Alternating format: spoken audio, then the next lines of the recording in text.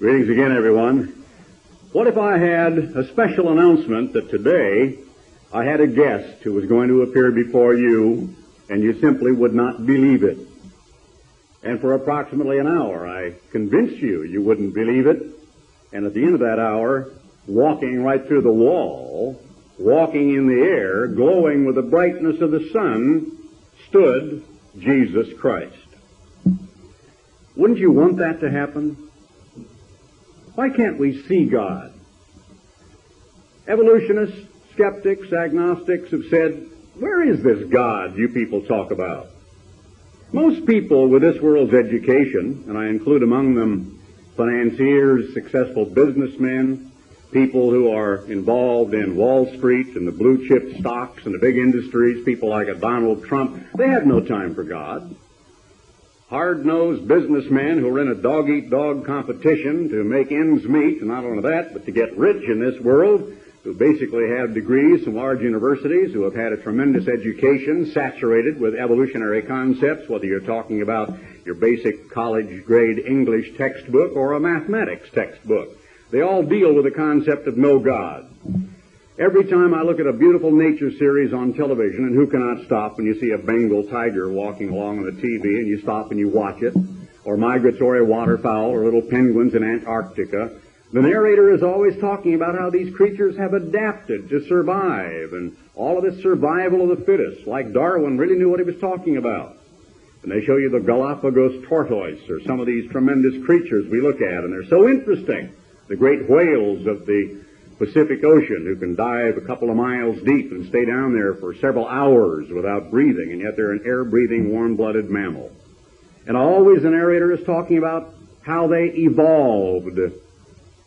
Several times on a television program I've asked Mrs. Housewife America, how do you deal with your kids who all week long are subjected to the scientific notions of biology and various of the physical sciences like astronomy and geology and so on, all the various aspects of those studies of the physical sciences, and it's all shot through with evolution. They read in the science writings of some of the newspapers, the science writers have discovered some new bone in the Olduvai Gorge about Zinjanthropus africanus, or they discovered the kneecap of an elephant somewhere in Egypt they think is the skull of a woman. But they are dating these bones, whether in Texas or in Mexico, in the millions of years. Now, we read in the Bible about how Adam and Eve were created, and they walked around in the Garden of Eden some 6,000 years ago. How does a kid age 13 or 16 or 19 in school deal with the conflict? Throughout all of his education, in the newspapers, all the magazines, whether you're talking about Dr. Carl Sagan and the interviews with some of the leading astronomers and all of the people being interviewed about the Hubble Space Telescope up there now and the new things they're beginning to learn about the universe and the idea of the Big Bang Theory, that all of the bodies that we see out there are rapidly moving away from a central core of a primeval explosion where one gigantic atom, if you can imagine that, that's mind-boggling, sometime or another exploded, and that our entire universe is the result of that Big Bang, that super explosion, billions of aeons ago. How do they deal with the conflict? How do you drag them off in Sunday go-to-meeting clothes and they hear the Bible teacher talking about Samson and Delilah with her scissors, Daniel in the lion's den? The lions are all sort of lockjawed. They're kind of grunting or growling, but they don't leap on Daniel. Walking around on coals of fire in the fiery furnace, Noah and the ark, David and Goliath, and by the way, Jesus. Oh yeah. How do the kids deal with that? People ask, if there is a God, how come I can't see Him? It'd be so easy for Him to show Himself. And wouldn't it be wonderful, we might muse, if every day at 12 noon, sun or shine, all around this earth, wherever the world rolls and 12 o'clock comes up, with a crash that sounds like 17 Vesuviuses and Mount Helens and all the rest of them exploding, with an earth-shattering roar that nearly deafens you, the heavens depart as a scroll, a super blinding light 10 times more brilliant than our sun appears, and a giant voice thunders down there to all of startled humankind, I am God. What if that happened every day at 12 noon? How would you feel? What if, on the other hand, constantly God were doing what everybody seems to want him to do. Let me explain. One evolutionist said, there is no God worthy of my homage in the entirety of the universe so long as there are things like AIDS and all these horrible diseases, endemic diseases, poverty, squalor, and sickness, accidents, death, suffering. He looked and he cataloged all the human suffering in the world, from terrorists machine-gunning helpless children in the airports in Vienna and Rome, to hundreds of millions of people who have died of malnutrition, starvation, and disease of every kind. Things like Siamese twins or the Down syndrome or every disease that afflicts more than 92 million Americans with some registered form of chronic disease. Child mortality, where the expectancy in the Philippines is that practically every other baby dies, and in some places like Java and India, Ceylon, the infant mortality rate is astronomical.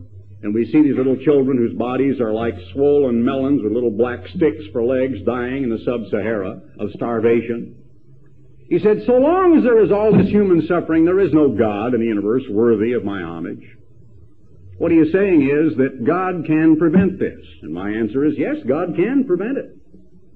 God can prevent a horrible tragedy like a child wandering into the street and getting run over in some quiet community in Tyler, Texas. And the way he can prevent that is by suddenly appearing and saying to that housewife, where's your baby? She says, oh, well, I'm just washing dishes. I don't know. She was right there a moment ago. He can prevent emphysema and lung cancer by appearing suddenly when a man is reaching for a pack of cigarettes and grabbing him by the arm and saying, hold it, this is God. You're not going to smoke that cigarette. What would be the reaction of the fellow who is trying to reach for the cigarette? What would be his reaction? Let's ask this question and answer it from what the Bible says. Talking about Moses in the book of Hebrews briefly, who chose to suffer affliction with the people of God, verse 25, rather than the pleasures of sin for a season, esteeming the reproach of Christ greater riches than the treasures in Egypt, for he had recompense or respect unto the recompense of reward, and how he forsook Egypt, not fearing the wrath of the king, for he endured as seeing him who is invisible. Paul talked about the invisible God. We read of how God is invisible. Jesus said in John, the 3rd chapter, John the 1st chapter, I'll turn to that, and also in the 5th chapter, that he is invisible. Let's take a look at John 1 for a moment, and in verse 18. Now, no matter what some televangelist says about some 36-foot tall God, or somebody says they saw God the Father, no matter what the Mormon plates say about the guy lying on his back that came out of a trance and saw this being who turned to the other being and said, this is my beloved Son, hear ye him. No matter the claims of anybody, this is what Christ says in the Word of God. And he says, no man has ever seen him at any time. Verse 18, no man has seen God at any time. The only begotten Son, which is in the bosom of the Father, he hath declared him. Look at John 5 and verse 37. Jesus Christ himself is talking. John 5 and verse 37. And the Father himself, which has sent me, has borne witness of me. You have neither heard his voice at any time, nor seen his shape. No man has ever seen God the Father, nor heard his voice. Yet there are cases in the Bible of allegedly the person called God, and the word may be Elohim. It may be one of the other names or titles used for the divine family in the Bible, especially in the book of Daniel, where it talks about the Holy of Days, or the Ancient of Days, I should say, and how he is brought to another person on a throne, obviously talking about Christ and the Father. And the voices that are given to these prophets and patriarchs are inevitably the voices of an archangel or an angelic messenger, but never the voice of God the Father himself. God didn't always hide himself from man. Are we to believe Genesis, the 1st chapter? Do you believe this? Of course, I could preach about 10 sermons on the subject of evolution, and that isn't my purpose today. But let's get right to the 26th verse.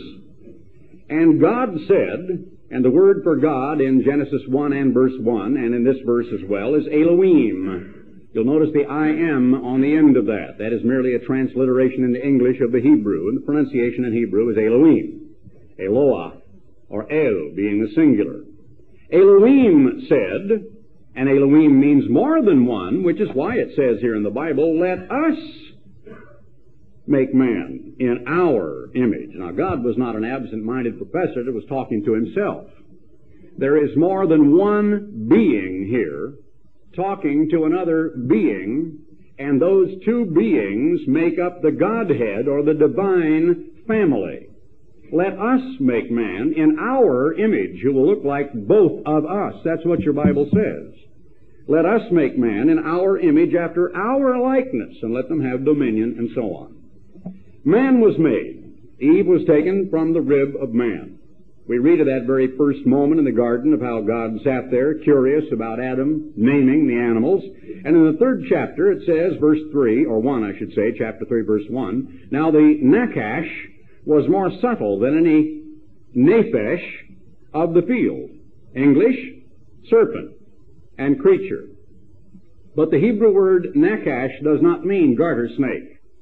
It doesn't mean a blue racer wound around one branch of an apple tree, but an upright serpentine-looking creature who may very well have looked like one of the seraphs that are mentioned in the 6th chapter of the book of Isaiah, because Satan the devil, whose original name was Lucifer, is called one of the cherubs that covereth, or who actually originally was right at God's throne.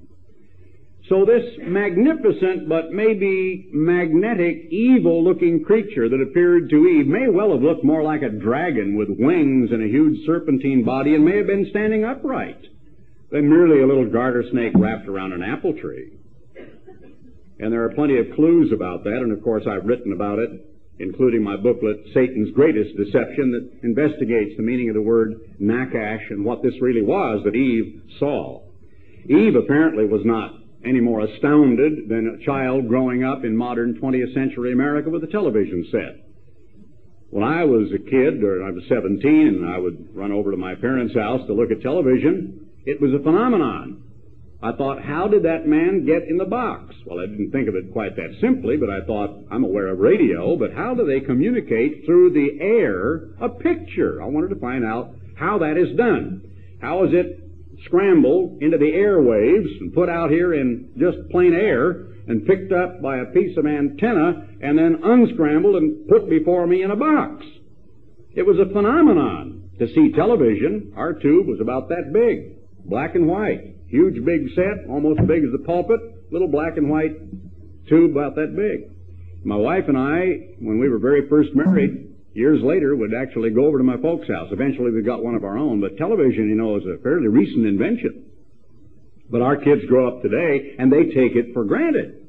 You can take almost anything for granted. A human being can adapt and become accustomed and adjusted to the most phenomenal things very, very quickly.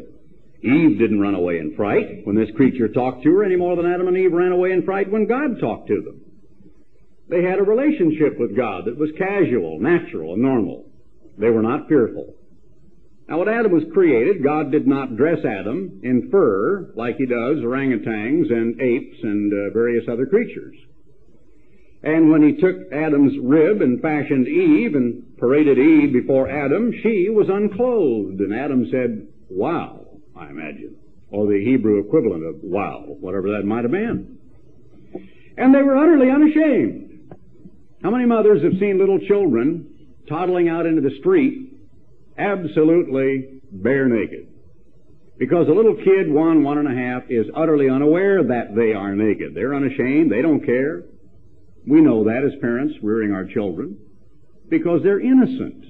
They don't attach any dirty, evil connotation to the human body when they're 1.5, or 2. And Adam and Eve had that kind of innocent, childlike freshness of mind.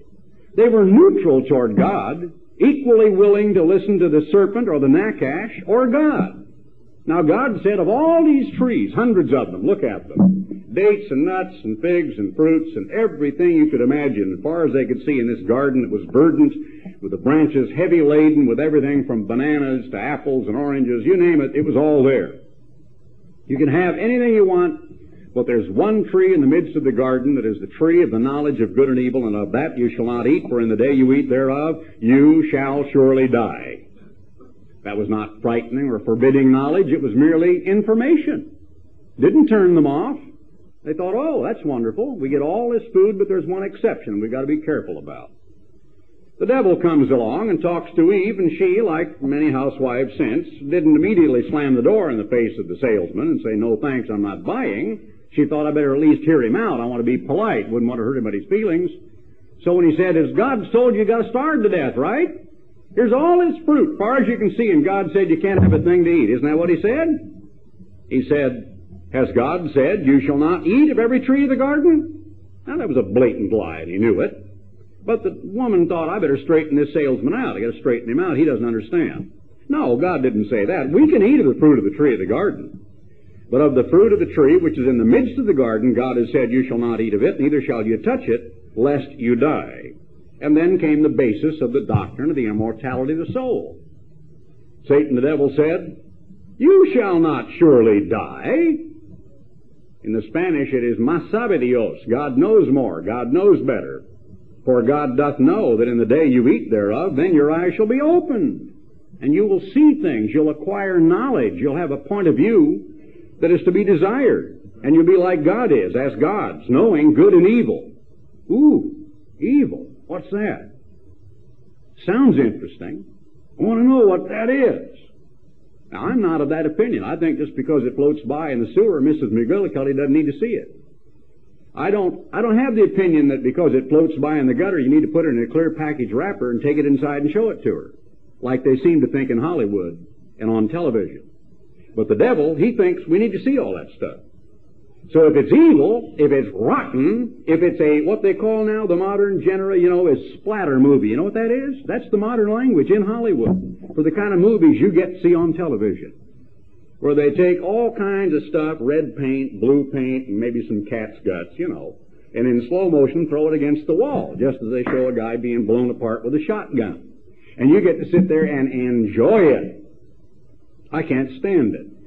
When I'm sitting there around, we have the movie channels at home, and, you have the little automatic thing that just goes through the channels real quick. I've seen scenes that even in 1 second are so imprinted in my mind that I can be revulsed and repulsed and made sick by just that quick photograph my mind took of an auger without any hands available, slowly piercing some guy's chest and blood flying in all directions and him just going, ah! I'll never forget it. And it lasted less than 1 full second, what I had to see on TV. There it is. Enjoy. More of that later. Whether or not that is enjoyable. Oh, evil. We can find out about evil. So the woman saw the tree was good for food. She looked at it. Good-looking fruit. And then it was pleasant to the eyes, and a tree to be desired, to make one wise. So she thought about that concept. She reasoned. And she took it and gave to her husband, and he did eat. And the eyes of them both were opened. Well, what, had they been wandering around blind? It says before then that she looked, so she was able to see. And her husband was standing there beside her, and she could see him too. You mean they were blind before? No, it isn't what it means at all, does it? It means that they now saw things differently.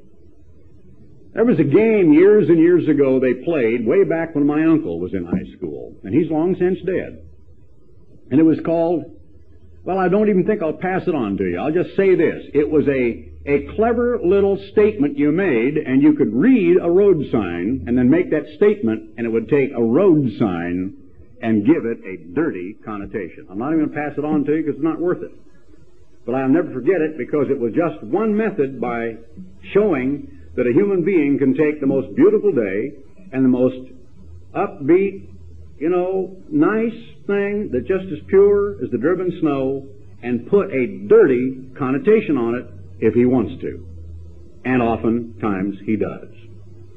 So the eyes of them both were opened and they knew that they were naked. Well, they'd been naked all this time, but now all of a sudden it was ugly. And it has been ever since. Augustine saw to that. Churchmen have seen to that. The Roman Catholic Church has seen to that. Even the old Greek statues were disfigured, and in the Vatican Museum, when you go to see the Greek statues, they're not the same as in some of the other museums in Italy. The museums in Italy, and I won't go into great detail because even today in the carnal mind that is an embarrassing subject, the human body. But they knocked off the offensive parts and replaced them with nice little fig leaves.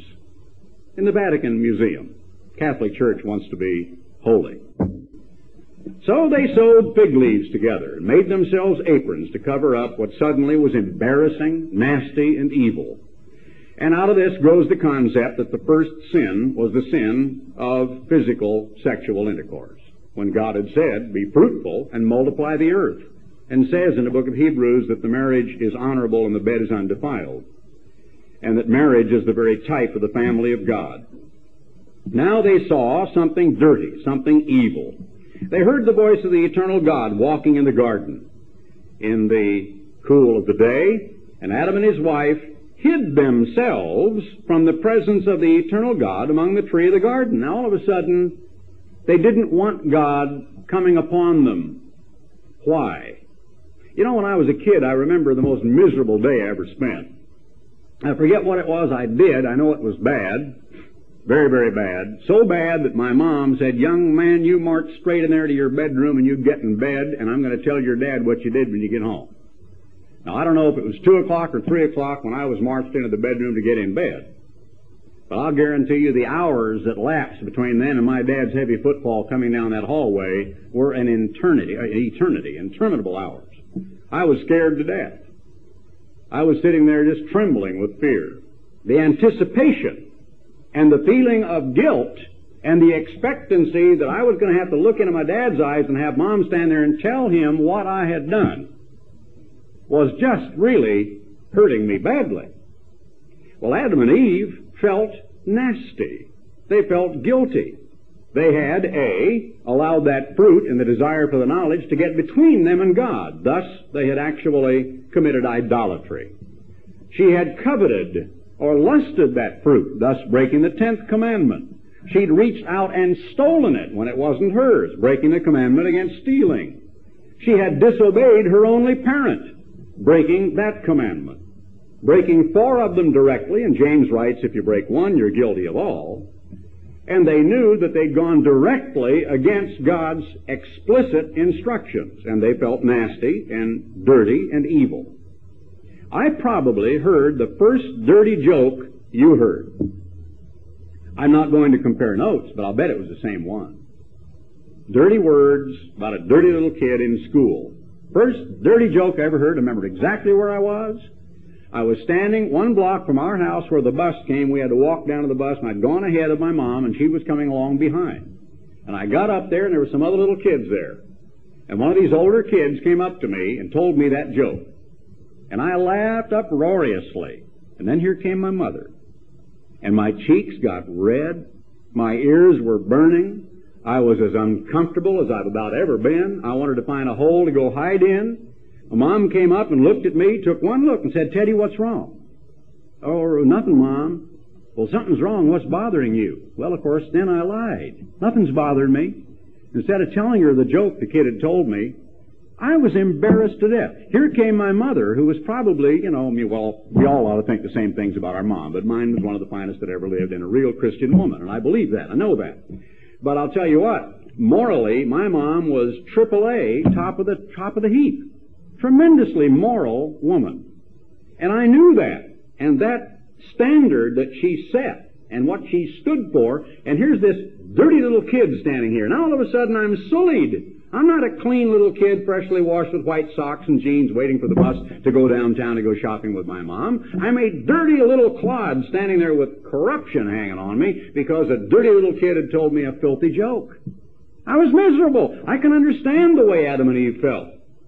Here was a voice. It was God. "Adam, where are you?"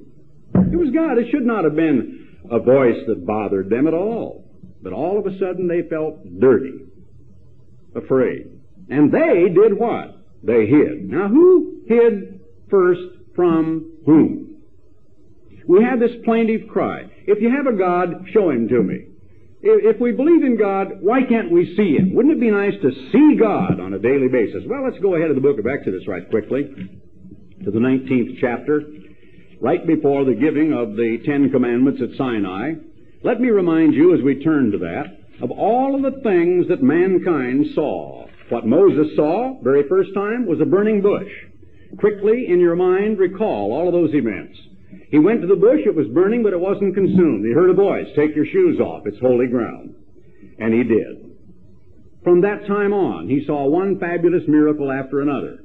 Moses said, but God, I can't go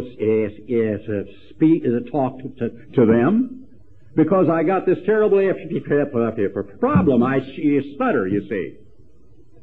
And God said, don't worry, I'll send Aaron, and he will be your mouth. He will be your spokesman. Do you know that every word you read in Deuteronomy, which are the orations, was something that Aaron spoke?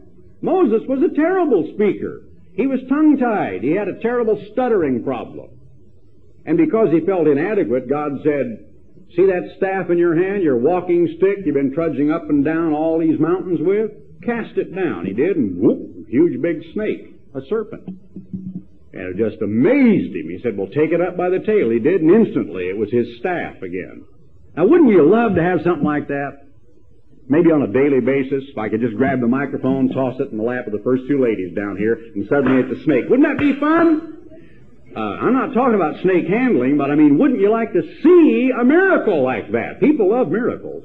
That's why we like magicians. David Copperfield. We like to go to these shows and see things like people sawn in half. They always have to have something evil, you know, sawing somebody in half. And then they take the two boxes, and you know there are two contortionists in there, but in one sense you wonder, did he really do that? Saw that person in half? It sure looks like it. I don't want to see that, but people want miracles. Well, Moses was curious, and so eventually, when he's at Sinai, after all of these great events had occurred, the Israelites had seen every one of these plagues fall upon Goshen. They had seen frogs piled about as high as the hip of a tall horse. They'd seen the river turn to blood until it became like black pudding and was rotting and stinking, so they couldn't stand the stench. They saw the dust turn to lice. They saw big boils with huge pus pockets burst out on all the cattle, but not a one of their cattle. Their homes were spared. They saw one gigantic plague fall upon the Egyptians until the economic back of that greatest nation of all time was broken. Then what did they see? They heard the wails that night as they painted the doorposts and the lintels of their homes with the blood of a lamb. And as I said before at the Passover time, that was not a religious ceremony. That was a desperate life and death necessity. They either painted the blood on those doors or they died. And if Martha said, Henry, are you sure you got enough blood on there? Go check real quick before sun falls, because I want to make sure there's plenty of blood. We want the death angel to see it. It was a necessity to spare their lives. But they heard the wail, just like a cacophony, I should say, of sound, all over Egypt, where thousands of people were wailing and moaning and weeping because they're aged, whether they were 90 or 9, didn't matter. If it was the firstborn of that family, he died that night. Then what did they see? A gigantic cloud by day and a huge, big, folding, boiling light by night that led them out into the wilderness until they came to a valley, and before them was the Red Sea, and behind them the next morning came a dust cloud that signified Pharaoh's army. There were perhaps 3 million Israelites, and perhaps a couple of 100,000 or more men on chariots and horses that were armed, and the Israelites had no arms to speak of. They knew they couldn't fight them. These were experienced soldiers. And now what did they see? Moses lifts up his rod, and they actually see the waters begin to flow up on one side. Maybe here and there a shark poked his head out and said, oops, and went back in. And they walked through dry shod. And then what did they see when they got to the other side? But the entire army completely drowned as the waters came crashing together. Would you like to see a miracle? They saw them. One after another, gigantic miracles, unbelievable things. And they were there and they experienced it. And immediately they came to the waters of Meribah, and because they were bitter and acidic, they began to murmur and complain. After that time, the place was named the waters of murmuring and of all sorts of controversy. Now, notice what Moses got to see. Finally, he is up in a cleft of the rock, right at the top of the mountain, and he is so overcome with curiosity, he says, show me thy way. And God said, all right, if you get in that crack of the rock over there, I'll put my hand over you. And he was speaking to him out of a thick fog, like a cloud. All Moses heard was a voice. And who was this person with whom he was dealing? Read John, the 1st chapter, and Hebrews, the 1st chapter. It is the one who was called the Word. By him was everything made that was made, and without him was not anything made that was made. In the Word is the individual, the member of the God family who became the Jesus Christ of the New Testament. The God of the Old Testament is the Christ of the New Testament. That's proved in the Bible by 2 whole chapters of the Bible, as well as many other references. So he said, and I will pass by you, and when I do, I'll remove my hand for a moment so that you can see me. And Moses must have been just absolutely goose-pimply when he saw the rear part of a man, the back part, shoulder, back, legs of a man disappearing for just one moment, and realized why he looks like a man. Moses got to see that much because he said, no man can look on my face and live.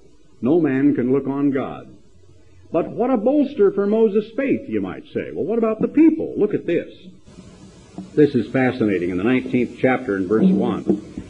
In the 3rd month, when the children of Israel were gone forth out of the land of Egypt, the same day they came into the wilderness of Sinai, and I won't read all of the areas where they went, but Moses reminded them, you shall say this, God said, you have seen what I did unto the Egyptians, and how I bare you on eagle's wings, and brought you unto myself. Now therefore, if you will obey my voice indeed, and keep my covenant, then shall you be a peculiar treasure unto me above all people, for all the earth is mine.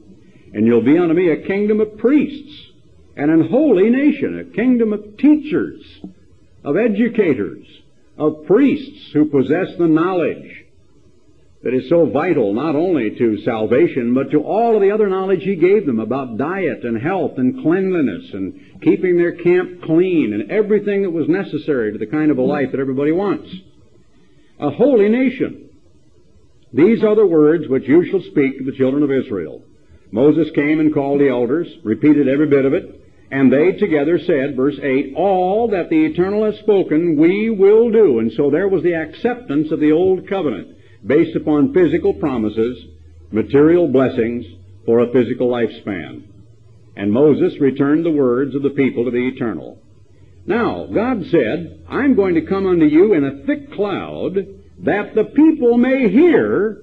I'm going to give them this much. I'll talk with you and let them overhear the conversation. And Moses told the words of the people to the Eternal.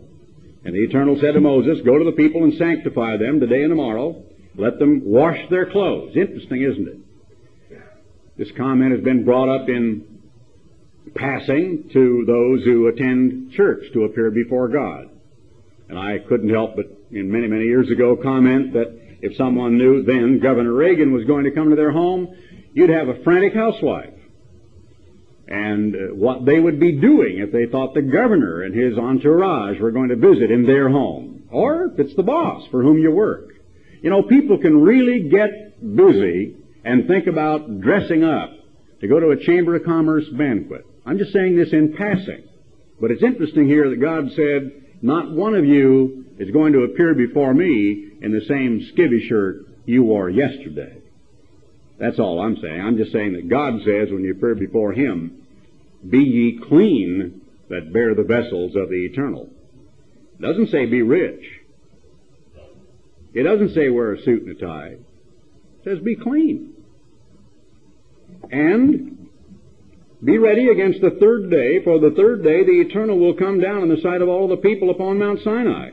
But you set bounds and don't let them touch the mountain, because whoever touches it will surely be put to death. Not a hand shall touch it. And he says, even a beast shall not live if they touch that mountain. Verse 13. And when the trumpet sounds long, they shall come up to the mount. Moses went down and told them all of that. And then they began to hear something. Verse 16. On the third day in the morning there were thunders. Now, you know, a violent thunderstorm whose top reaches to 40-some thousand feet is a frightening and an awesome thing. And we've had a lot of that in East Texas recently, including some tornadoes that have touched down in South Tyler and down here in White House and all around, down here in Jacksonville. And all of us know what a thunderstorm is like. It's not very exciting, is it? Well, it's exciting, but in a very negative way. It can be very frightening, awesome, if you would. And the crack of thunder, when it's very, very close, can just about make you jump out of your skin. But even when it's rumbling around in the distance and echoing off the clouds, it can sound ominous and threatening and powerful. Well, they heard that. Thunders and lightnings and a thick cloud upon the mount. But it wasn't raining. This was merely a manifestation of God's power. And the voice of the trumpet. There wasn't any trumpeter, but just the voice of a trumpet, like a staccato call of alarm. And they kept hearing this. These were angels, apparently, or a miraculous sound that God simply created. But by some method they heard a sound of a trumpet, so that the people in the camp trembled, as you and I would have had we been there. And Moses brought forth the people out of the camp to meet with God, and they stood at another part of the mount. And Mount Sinai was altogether on a smoke, because the Eternal descended upon it in fire, and the smoke thereof ascended as the smoke of a furnace, and the whole mount quaked greatly. And when the voice of the trumpet sounded long and waxed louder and louder, until you about had to put your fingers in your ear, Moses spake, and God answered him by a voice. And the Eternal came down upon Mount Sinai on the top of the mount, and the Eternal called Moses up to the top of the mount, and Moses only. Nobody else could come near that peak of that mountain. Moses went up. And the Eternal said, charge the people that they break not through unto the Eternal to gaze. Maybe some of them were curious, but it seems that they became afraid instead. And they removed far off. Now you see the 10 Commandments given. God says, thou shalt have no other gods before me, and continued to orate, and then gave him those tables written with the finger of God. Verse 18 of that chapter, the people saw the thunderings and the lightnings, the noise of the trumpet, the mountain smoking, and when the people saw it, they removed and stood afar off. And they said unto Moses, speak thou with us, and we will hear, but let not God speak with us, lest we die. Who first hid from whom? Adam and Eve hid from God. Now the people are there seeing the most powerful demonstration and manifestation of God's presence. And yet they'd already been treated to these fantastic plagues, to the parting of the Red Sea, the drowning of Pharaoh's army. For 40 years they wandered later on in the wilderness, and I'll tell you about that in just a moment. But now they have an opportunity to be right on the mountain and practically overhear the voice of God talking with Moses. But it was an angelic voice, no doubt, because it was not the voice of the Father. We know that. And Moses said to the people, fear not, for God is come to test you, to try or to prove you, that his fear may be before your faces, that you sin not. That's for your good. As a deterrent against sin, as a reminder. God is God. He's awfully big. He's awfully powerful. He is eternal. He has X-ray vision. He's able to see you wherever you are. His eyes are not limited by darkness. Men love darkness because their deeds are evil, the Bible says. Their feet run to iniquity, the Bible says. But God sees. He beholds all. And they felt just like I felt when I heard my very first rotten joke. They felt guilty. They felt defiled. They felt unworthy. They didn't want God to burst upon them. They wanted to be far away as they could get. Let's have an intermediary. It's okay, let Moses talk, meaning Aaron, standing there and trying to fathom what Aaron was stuttering about. And then we'll hear the word. So actually they were sort of getting it third hand. Now I could then give you a lot of other examples, but let me just remind you right quickly that all during the time of the judges, and Moses was the first of the judges who went to Jethro's advice. Jethro said you need to get other people to hear all the long lines of those that are bickering and arguing and to try to give the judgments of the law and to settle disputes between families and about landmarks and inheritances and cattle and so on. And so a system beginning with Joshua, who was the first of the judges following Moses, was put in place. And for many, many years in the Promised Land, one after another of those judges was hearing God in visions or directly with the voice of an angel and conveying God's word to the people until the days of Samuel. And then they said, we want a king. And Samuel was so distraught. And God said, Samuel, they are not rejecting you, but they are rejecting me. You show them the kind of a king they're going to have. He will tax them. He will conscript their sons into his army. He'll take away your sheep and your cattle. He'll take away your land. Sure, he's tall and he's handsome and standing head and shoulders over every other man in the realm, and his name is Saul the Destroyer. And you'd love to be out there with him at the head of the army. It's not you, Samuel, they are rejecting, but me, God said. But you let him have a king. So now they removed one more step away from God. Earlier, they'd actually heard the voice of God in the distance and seen his great power. They said, let Moses be the spokesman. And not a one of that generation went into the promised land, but the kids did, the younger generation did under Joshua. Now, I want to tell you something. If you had been an Israelite during that day, would you have done it differently? If for 40 solid years you went out and gathered manna, and every day it rained a mysterious substance like some kind of a honey cracker that fell upon the ground that you could fix in any number of dozens of ways, and it would have different tastes like coriander seed and honey and so on, depending upon how you fixed it. And if you noticed after about the first 7 years and the first 2,947 miles that your shoes hadn't worn out. But more than that, every time the sun went down and you looked over there at the tent where the Levites were in the tabernacle, you saw this huge, swirling, gigantic column, maybe 300 or 400 feet in the air, of fire every night. And every day when the sun came up, you saw this huge black cloud with flames flickering out of it like an oil refinery burning. Every day. 40 long years. And when they were about to dismantle it and were given orders with a booming voice, and they were taking apart the staves and all the supports and taking the tent and rolling it up, the cloud went up a little way. And then it just swirled along and marched out ahead of them and showed them where to go.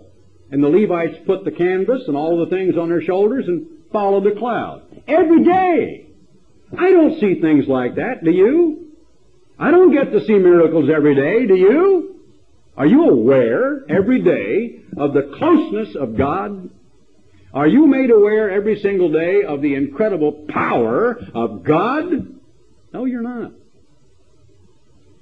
To most people, God is in the furthest black hole of the farthest part of the universe, the other side of something in the dimmest reach of the Hubble Space Telescope.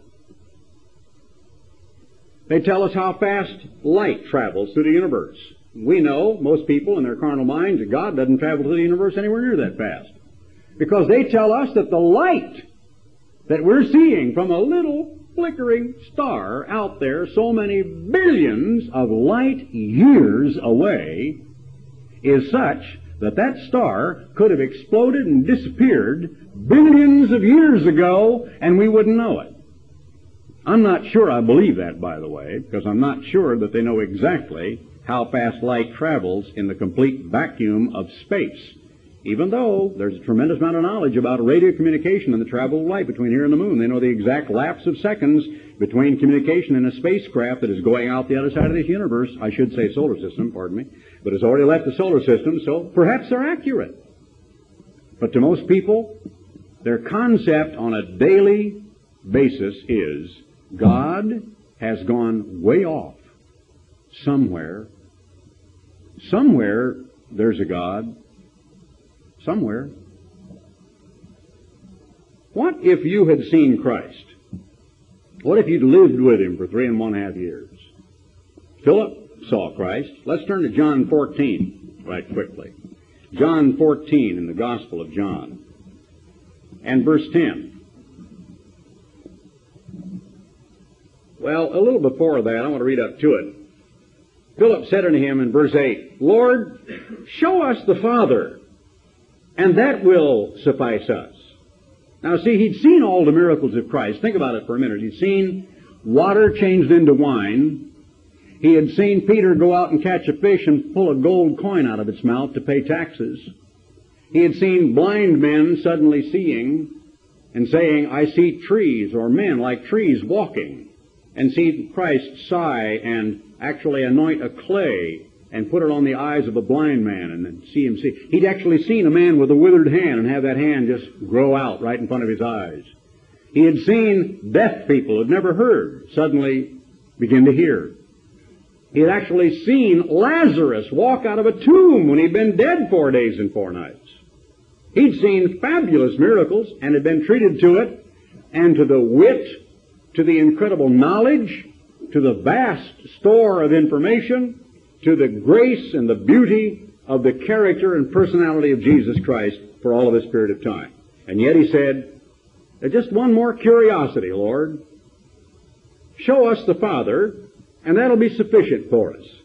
And Jesus said, have I been so long with you, and yet you have not known me, Philip? Is there a chance that if you could see Christ today, if I could say to you, my guest today, who is going to materialize here in a few more minutes, is Jesus Christ, you'd say, wow, then I would really be a Christian. Philip was with Jesus Christ. Paul wrote, have I not seen Christ? Have you been with me all this time, and yet have not known me, Philip? He that has seen me has seen the Father. How do you say then, show us the Father? Believe thou not that I am in the Father, and the Father in me. The words that I speak unto you, I speak not of myself, but the Father that dwells in me, He does the works.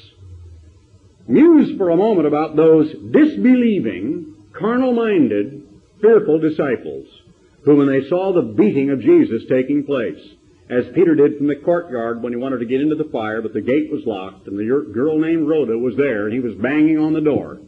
He saw the lights dimly. He heard the smacking sounds as he saw over there inside a building a stooped figure surrounded by a lot of hooting, jeering antagonists who were beating Jesus, spitting on him, jamming a crown of thorns on his head, with blood streaming down, smacking him when he was blindfolded. Who was it, prophet? Who hit you that time? Oh, I remember you. You were one of those who were with him.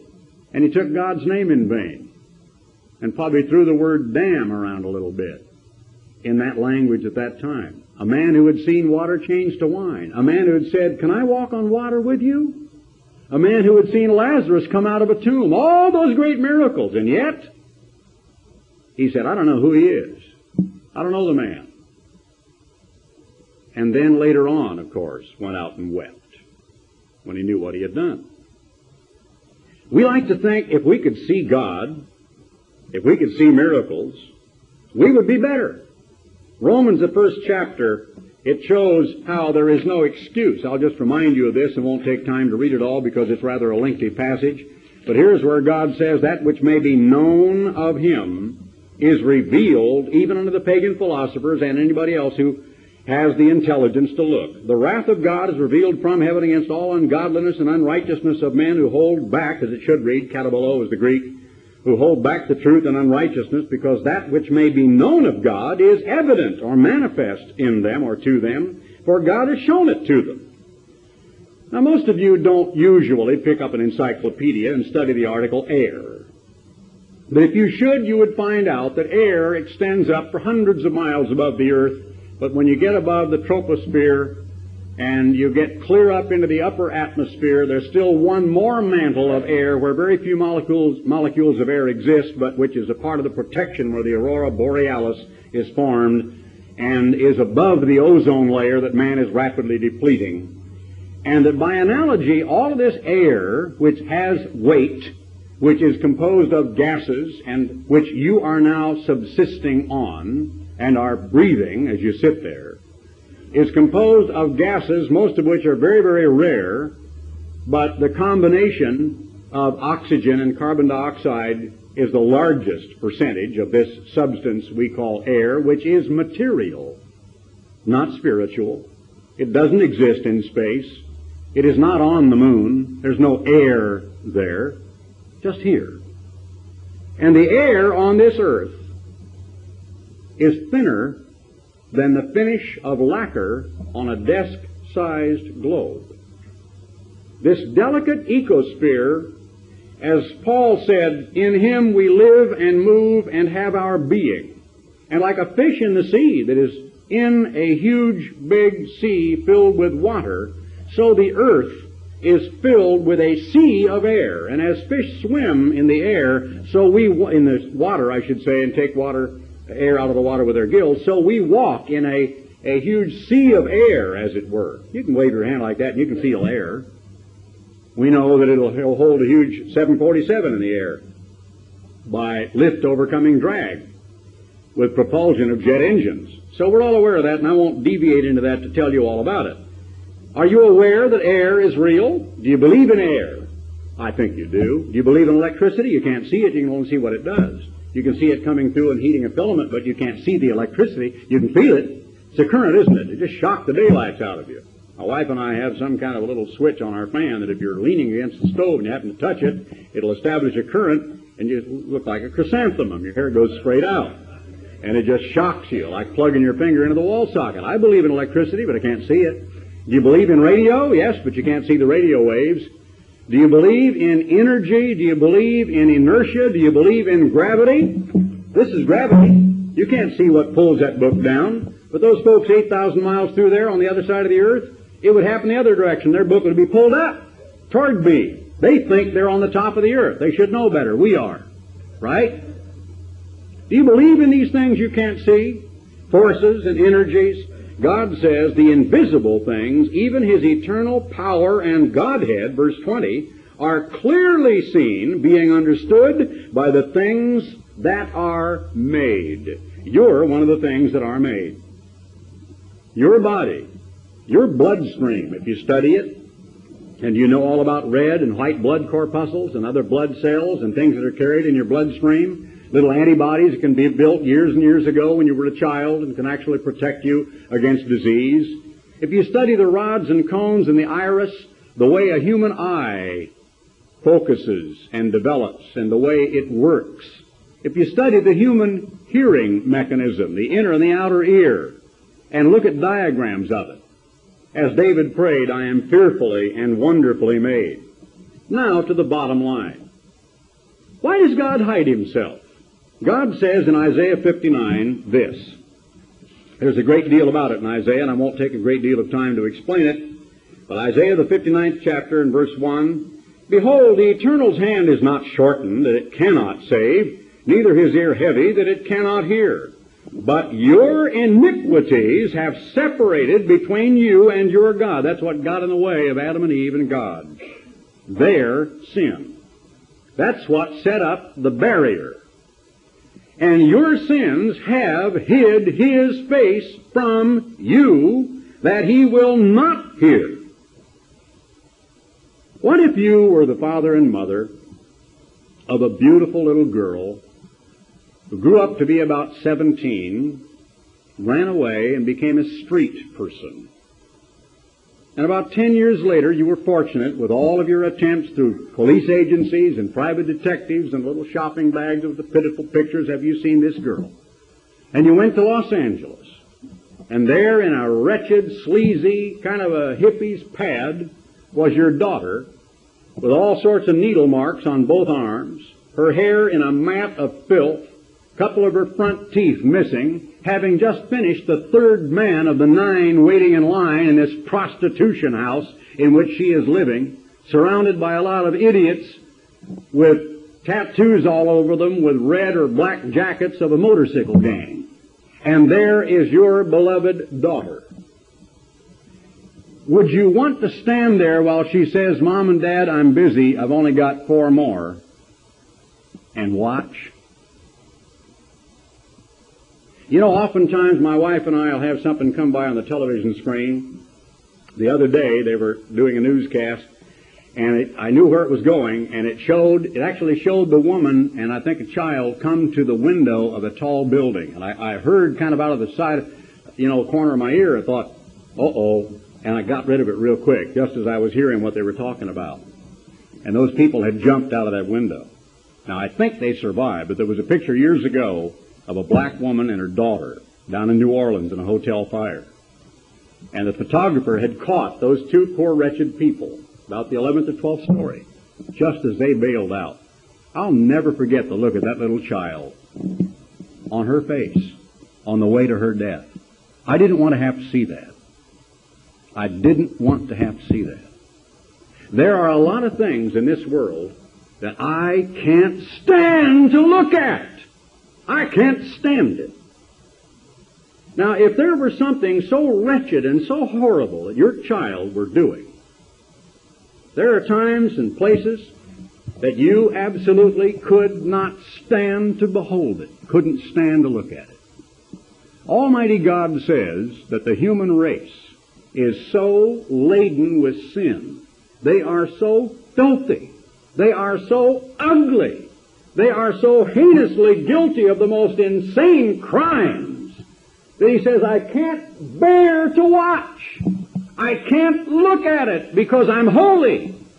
God is holy. He is gracious. He is kind. He is good. He is righteous. He doesn't want to look at all of that filth any more than you'd want to look at a 17-year-old daughter with a line of motorcycle gang characters waiting to ravish her body. Turn to John, the 3rd chapter, and verse 19. This is what Jesus Christ says about it. He said, this is the condemnation. And that's exactly what it is. This is the condemnation. Here's the judgment. Here's where the guilt lies. Here's the responsibility. That light is come into the world in the form of Jesus Christ of Nazareth and His saving gospel. And men loved darkness rather than light. They think God doesn't see when the sun goes down. They think God doesn't see behind the barn or the back seat of a car in a drive-in movie. They think God doesn't see through closed doors. Behind closed doors, says the country western song. My baby does this and that behind closed doors. But God does see. But men loved darkness rather than light because their deeds were evil. Now, the last time you want God to appear to you is right in the midst of one of your dirtiest, most grievous sins. And the next to last time when you want God to appear to you is the time when you're still able to remember that sin and you're not really sure you've been forgiven. People don't want to see God because they know they're not able. They know they would die of fright. They know that they would simply perish, that they would crawl beneath whatever they could find and hide from Him. Let us not issue forth the plaintive cry, why does God hide Himself? Because by and large, day in and day out, we're not fit to look at. Now, in Jesus Christ, in and through Him only, and by His grace only, and by Christ in us only, God can look into that little precious creature in Christ and see something good. But if Jesus Christ, walking in the flesh, could say to the young nobleman who said, good master, what good thing must I do to inherit eternal life? Turn around and say, standing there in the flesh, because Christ could perspire, His feet could become dirty. He didn't mean character-wise. He said, why callest thou me good? Because He was there using that term in its purest spiritual sense. If the Christ should say to a man, why do you call me good? How much less can we ever call ourselves good? The only good and decent thing that can dwell inside of you is Jesus Christ of Nazareth through His Spirit. Why does God hide Himself? Because He can't bear to look. But John says, eventually, we shall be like Him, for we shall see Him as He is. And Job prayed, I know that someday in my flesh I'm going to see God. I want to see Him too.